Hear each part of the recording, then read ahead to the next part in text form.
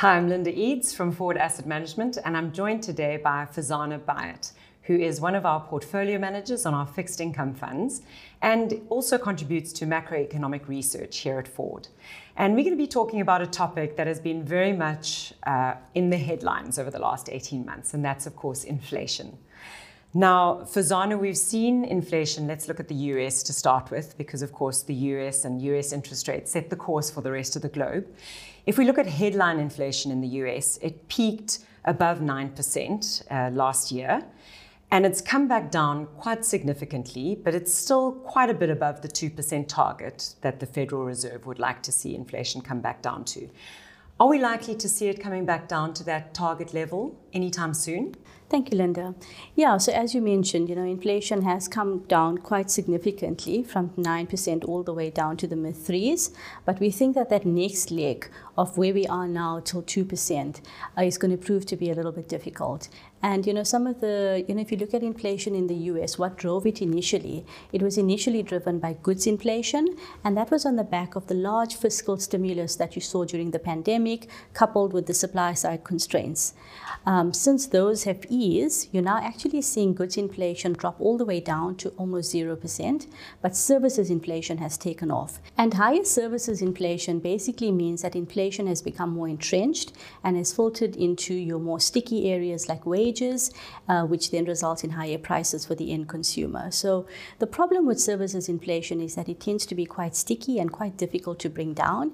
And what also makes it sticky is that you've got a tight labor market in the US. So in the US at the moment, there's about 1.5 jobs for every worker. So that means that there's a very high demand for labor at the moment in the US. And it also means that they have more bargaining power. And you can see that, with the strikes and stuff that's happening in the US. Another big component of services inflation is housing. Now, housing makes up 1/3 of inflation in the US, and it's also a lagged indicator. So we've all been waiting for housing to topple down, but that hasn't been the case. And, you would think that in a rising interest rate environment, your house prices would fall, which is what normally happens. But that hasn't been the case in the US. And what's happened there is their housing market's actually frozen at the moment. Most people fixed their mortgages when interest rates were very low.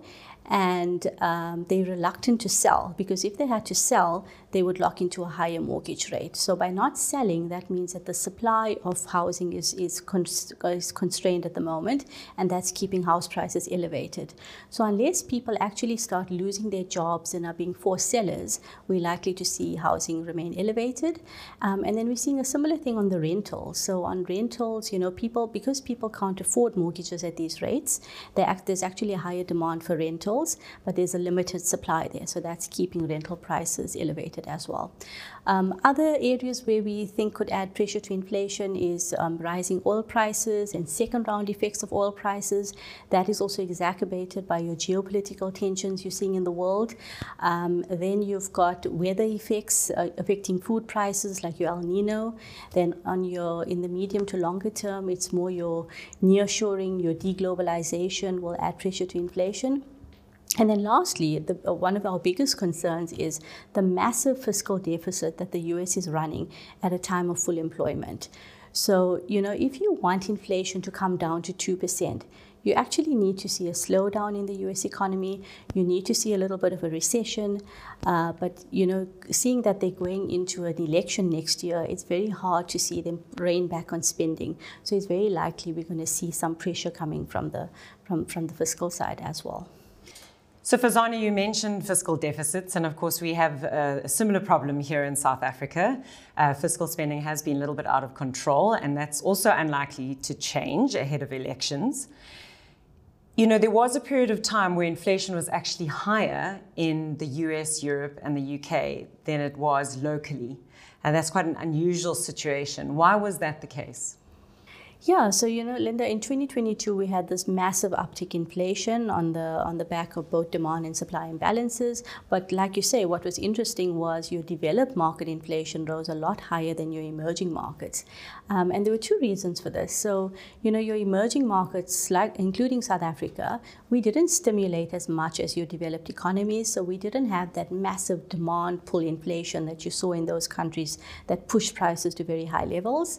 And then secondly, secondly, your developed markets were of the view that inflation was transitory. So they took a long time to actually start hiking interest rates. And by the time they had started, inflation had already filtered into your stickier areas like wages. Whereas your emerging markets, on the other hand, they're very used to dealing with inflation. It's something that they deal with all the time. So they reacted a lot faster. They started hiking rates quickly, and they were able to tame inflation fairly well. And in fact, countries like Brazil and Chile, who started hiking quite early on, they're actually starting to cut rates now. But your developed market economies, they're actually sitting with, even though they've managed to bring inflation down quite a bit, they're still sitting above their 2% target levels. So they haven't won the inflation battle yet. And, it's very interesting because all the talk now is about bringing inflation down. But it wasn't that long ago that the Fed was actually quite concerned post the financial crisis that there wasn't enough inflation in the US economy. It was actually below the 2% target. Can you talk a little bit about why economies need a little bit of inflation and why they were concerned about actually causing inflation to be a little bit higher than where it was? When prices fall, then what happens is that people would stop buying things today, thinking they could get it for cheaper in the future. Once people stop buying things, it means that demand falls. This then means that your businesses suffer. This then means that you have job losses. When your unemployment goes up, you have your wages falling, then you have a knock-on effect on prices again, and you end up in this vicious cycle which basically kills your economy. So we need a little bit of inflation just to keep the economy going and just to keep the economy alive. Then secondly, inflation is also good for borrowers because what you owe in the future is worth less than what you owe now. And coupled with that, your earnings also go up with inflation. So it makes, the combination of that makes it easier for you to pay off your debt. Inflation is definitely better for borrowers than for lenders. And then lastly, inflation also gives the Fed some room to stimulate the economy if they're faced with a slowdown. So, if the Fed is facing a bit of a recession, they would actually cut rates to bring down the borrowing cost to stimulate, to encourage your consumers and your businesses to actually invest and spend. And you know that interest rates are linked to inflation. So if inflation is sitting close to zero, it basically means the Fed wouldn't have much room to cut to actually stimulate the economy. So, all in all, you might never get that ideal level of inflation that you want, but you definitely want to have some inflation rather than deflation because that's the lesser of the two evils for price stability. Now, Farzana, you mentioned a few upside risks to inflation, some of the things that we're watching, which may actually cause inflation to be higher in the future on a structural basis, if you like. How are we actually investing within our portfolios to protect against that risk? Yeah, so in South Africa, inflation's come in. It's comfortably within our target band at the moment, but there are still some upside risks, and the upside risk could come from anything from electricity prices to oil prices, food prices, the currency, fiscal risks, etc. So one's always got to try and have some inflation protection in the portfolios. And assets that can give you inflation protection are things like equities, property, commodities such as gold, and inflation-linked bonds. Now, as you would know, in a fixed income portfolio, your universe is quite limited.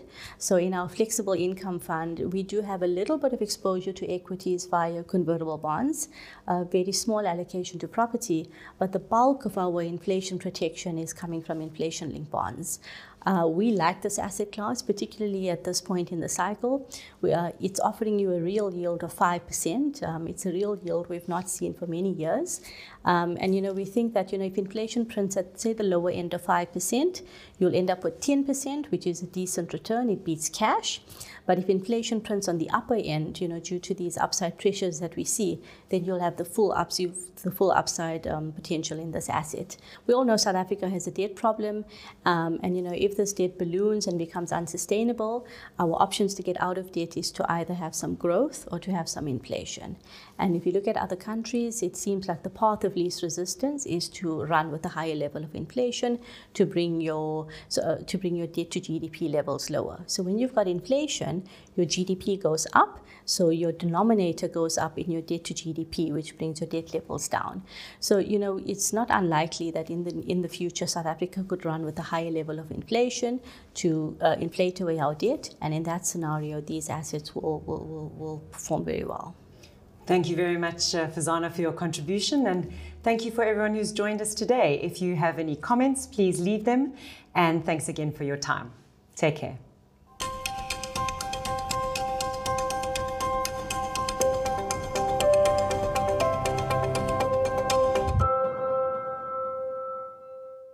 This podcast is for information purposes only and should not be construed as investment advice. The economic views presented are drawn from facts current on the date of publication. This podcast has not been reviewed by any regulatory authority, including the Monetary Authority of Singapore or the Financial Sector Conduct Authority. Foord Asset Management Companies are a licensed FSP in South Africa and a licensed fund management company in Singapore. For more information, visit foord.com.